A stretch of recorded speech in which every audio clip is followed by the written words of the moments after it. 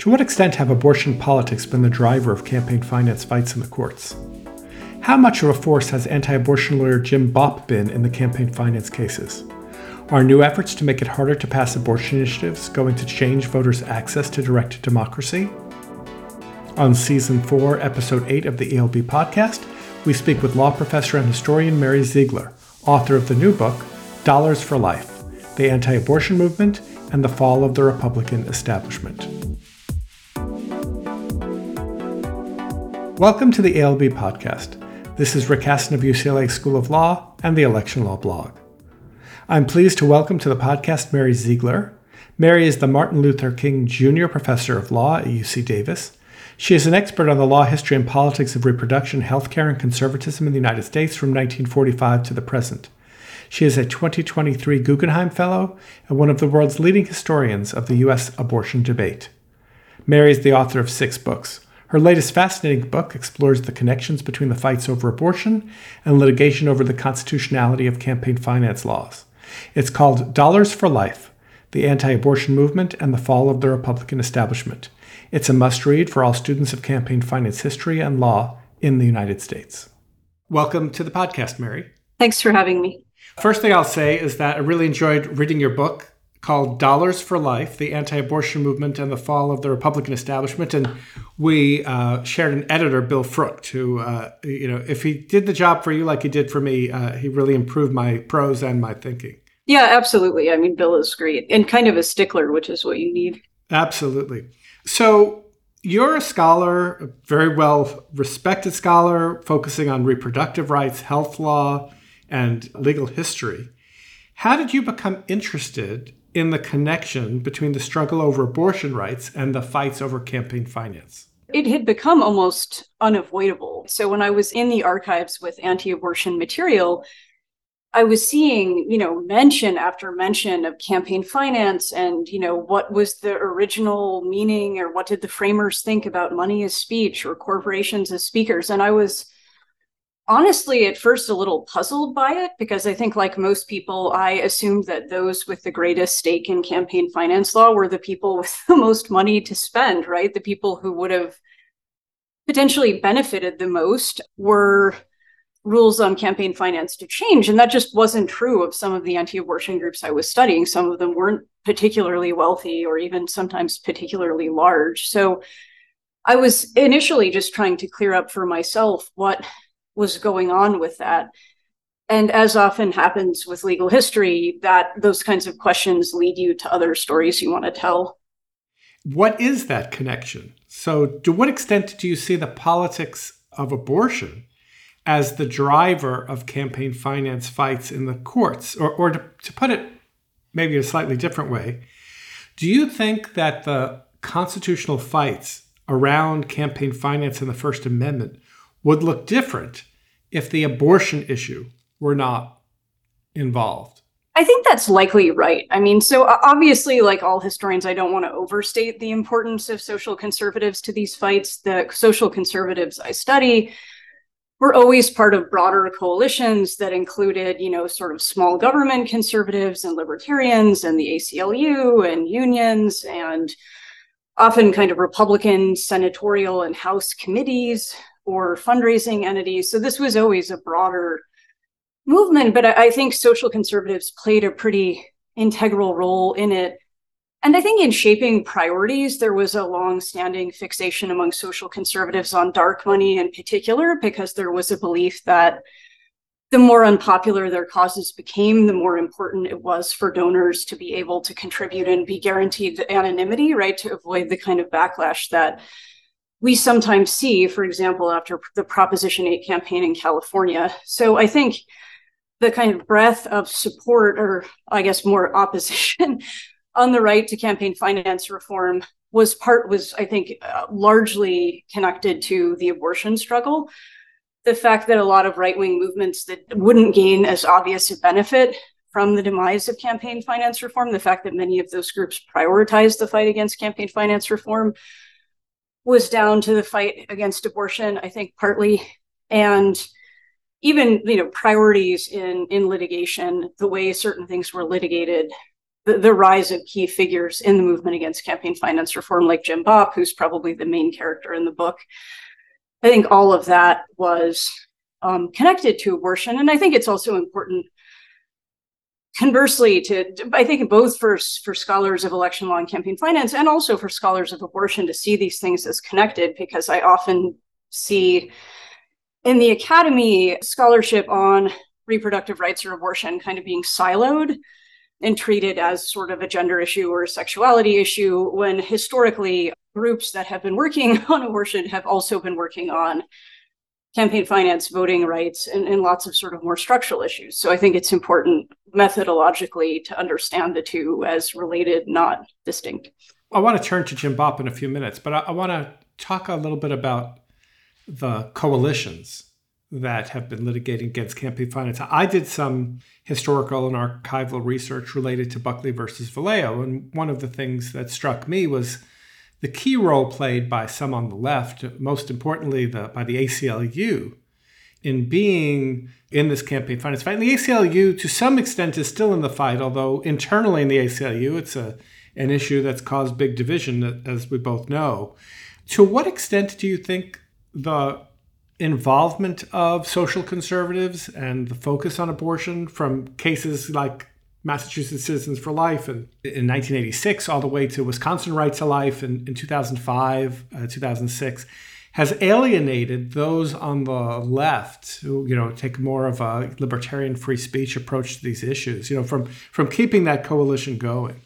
I think over time it has. And it's interesting. I'd have to think more about the timing of this, but the alienation has clearly happened, but there was clearly a lag, right? So, I mean, you still, from archival material I've seen, the ACLU is still in the room and pretty happy to be in the room, seemingly into the 2000s, right? So I think there was more of a political reckoning after Citizens United, given what a lot of Americans understood Citizens United to be, including things that the Supreme Court didn't even entirely say in Citizens United. And I think the realities that came into view after Citizens United were realities that some in the ACLU didn't like either, in terms of how outside spending was changing and whom outside spending was benefiting. So I think that the emergence of these important, powerful, socially conservative figures in the fight against campaign finance reform was important, but I think it took a while. I don't think that happened in the 80s or the 90s. And I'm not sure if that's a political salience thing or if it's just that the full consequences of what that involvement was going to mean weren't visible until later. But I do think you see somewhat of a shift among those kinds of left-leaning organizations that had historically been more opposed to campaign finance reform. So let me turn to Jim Bopp. As you said, he plays a central role in your book. And full disclosure, I've known Jim Bopp for many years. I've litigated against him. We're friendly, known adversaries on campaign finance issues. First, I just want to ask you about your access to Jim Bopp's papers and your interviews with him. What do you think motivated him to share his thoughts and papers with you on the record in such great detail? It's a good question. I had known Jim too, because obviously I've studied abortion issues my entire career, and I do oral histories. They're not really central to the kinds of conclusions I draw, but I like to do oral histories sometimes to kind of humanize my character, so you get a sense of what makes people tick. And I had done that with Jim, I think, for several books. And Jim had read all the books, which is kind of unusual for some of the people I've interviewed. Don't necessarily want to read, lots of legal history from someone like me in an academic press book. But Jim had read the books and liked them. And I did a lot of research on me, it's worth emphasizing too. So among Jim's papers, there is actually a folder on me that continues to grow. So Jim has read everything I've done.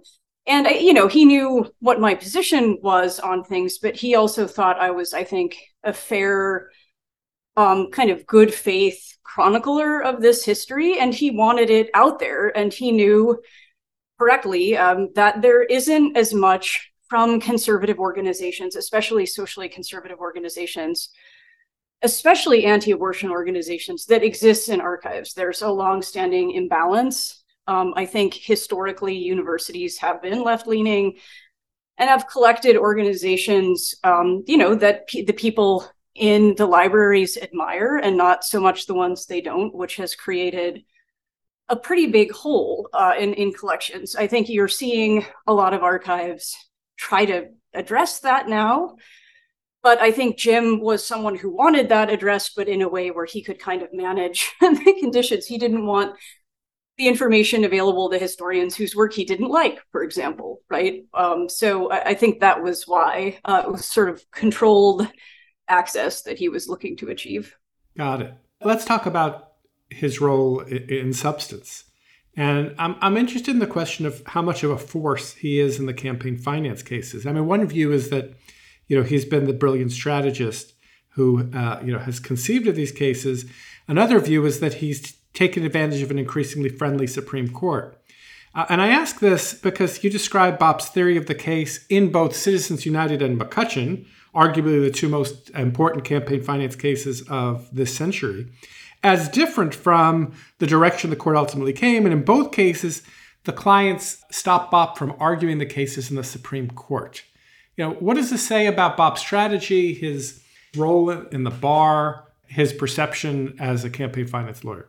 His role was important, but not in the ways that he necessarily thought it was. The stories, as you mentioned, in both Citizens United and McCutcheon, really are stories about how other campaign finance lawyers thought generally that he was pushing too far and that he was assuming that the conservative Supreme Court would essentially do whatever he wanted, whenever he wanted, instead of being sensitive to kind of strategic imperatives of the moment, which was why ultimately in both of those cases, his strategies didn't work and he was relieved of his responsibilities to his clients. But I think he was still an integral figure, kind of a movement figure in other ways, right? So he was very important in persuading other social conservative groups to care about campaign finance, right? To make campaign finance a central issue, for example, in congressional ratings, in kind of fighting and really kind of suppressing the voices of social conservatives who did not want to oppose campaign finance or politicians who supported campaign finance reform,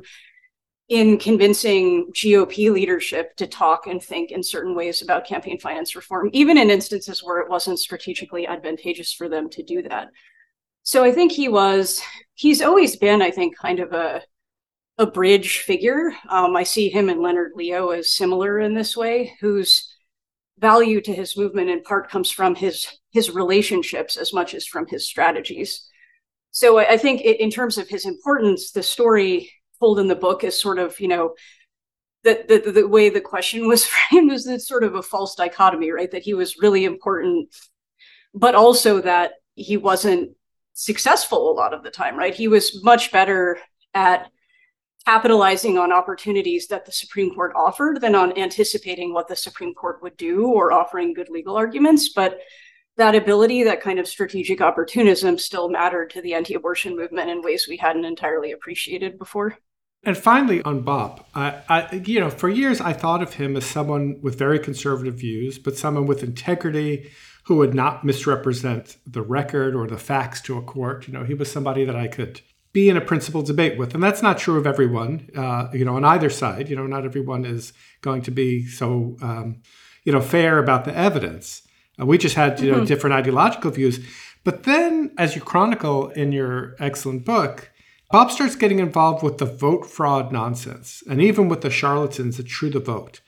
What can you tell us about what Bopp actually believes about voter fraud in the United States? And in light of that, what light can you shed on his decision soon after taking 4 cases in the immediate aftermath of the 2020 election for True the Vote, supposedly to prove fraud in 4 states, and then almost immediately withdraw those cases from the court? And this, of course, led to, as you discussed, some litigation against True the Vote by the person who donated the money to fund this litigation. So where does Bopp fit into this constellation of people who I think of as less principled than he is, much more interested in, I think, the grift of fraud claims more than anything else?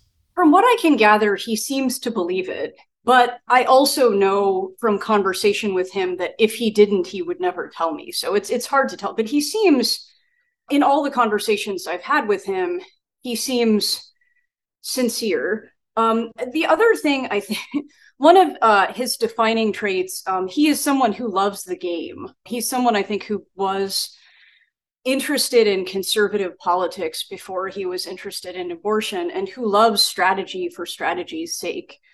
And so I think that helps to explain some of this, because I think after Planned Parenthood versus Casey in 1992, he was one of the people in the anti-abortion movement at saying, essentially, playing the long game for the anti-abortion movement is not going to be about abortion doctrine. It's going to be about issues like campaign finance. And voting was a logical, in some ways, from a strategic standpoint, next step, right? If you're trying to dictate who can make the decisions, whether that's within the Republican Party or the Supreme Court, you're kind of changing the ground rules of the democracy. And I think that was something he saw as important. I think he has also been kind of reflexively supportive of anybody he views as the conservative grassroots. There came a point after the Tea Party movement when he switched from being someone who generally tended to favor the most electable Republican candidates and the most effective strategies in terms of winning mainstream support, to someone who became quite angry about what he saw the political establishment and legal establishment is doing, and someone who was quite supportive of anything he saw as grassroots populist and insurgent. And that turn happens, around 2012. And I think at that time, his interest in groups like True the Vote, which he sees in them something of himself, right? Sort of insurgent, bottom-up groups that are trying to convince the GOP to take principled positions that they don't want to take. I think that sometimes blinded him to some of the substance that those groups were championing. And his interest in winning really had a lot to do with it too. So when he talked about 2020 and his effort temporarily to try to overturn the election, to hear him tell the story, the problem was not that there was no evidence of fraud or that it was a bad idea to overturn the election. Rather, the problem was that the strategy and tactics were being shaped by lawyers like Rudy Giuliani, whom he didn't respect, and he had no interest in what he ultimately believed would be a losing effort. So to hear, when he tells the story now, the problem again was that he was going to be out-strategized because he was going to have to defer to Giuliani and he was going to have to lose. And that was unthinkable to him. So he still says he loses sleep over the thought that he could have won, essentially. If he had been the one driving the ship, he could have found the evidence of fraud, which he acknowledges he doesn't have now, but he believes he could have acquired. So it's complicated, right? I think he believes that there's fraud, but his reasons for believing have more to do with his sort of obsession with winning and his changing perspective on what the right needs to be and do in the United States. Wow, that's fascinating. I want to now pull back and come back to the broader question of abortion and money in politics. In Dobbs, Justice Kavanaugh famously or infamously suggested the decision would take courts out of the fight over abortion. And given what your schedule looks like today, I think we can say that prediction has turned out to be incorrect. We have multiple battles in multiple states. So I have a few questions on this. First, there's been this attempt to make it harder to pass ballot measures in some Republican states. For example, we have this fight in Ohio now. Is this primarily a fight about abortion? Is abortion driving changes in election law now outside of just thinking about campaign finance and thinking about, things like direct democracy? Yeah, I think it always has been a major role. And I think it's important. Again, I mean, I don't want to say it's not the only thing, right? So the ballot initiative fight in Ohio is picking up on other social issues too. If you've been fortunate or unfortunate enough to watch ads from the Ohio campaign, there's a lot about gender affirming care and transgender rights, which has neither of which have anything to do with this ballot initiative. But Republicans are making it the issue because they see that as being connected to direct democracy too. But I think there had been, I think, especially among historians and probably among lawyers as well, a sense that, there was a lot of talk and not much substance when it came to the law and politics of abortion, essentially that a lot of politicians talked a big game about abortion, but that when it came to kind of the structural features of our democracy, abortion had very little to do with it, and that indeed Republican presidents did very little substantively when in office on abortion. And I think that account was flawed from the outset, and it's pretty obviously flawed now. And we're seeing it more and more, I think, particularly because anti-abortion groups have always prioritized what they see as the recognition of the personhood and rights of the unborn child or the fetus. And they think that is a principle that is rooted in the Constitution and the original public meaning of the Constitution, but also in natural law and scripture. And that principle, they think, is more important than majoritarian politics. So it's not surprising that if majoritarian politics don't land where the movement would prefer, that you see efforts to change the ability of voters to decide, right? Which we're seeing in places like Ohio, potentially in places like Idaho, and people like Bopp who were involved in, writing voter ID laws and other things well before True the Vote were kind of at the vanguard of that.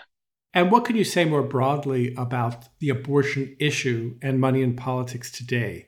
Is it driving more money on the left, on the right? Is there something that we can say about this? I mean, what do we know?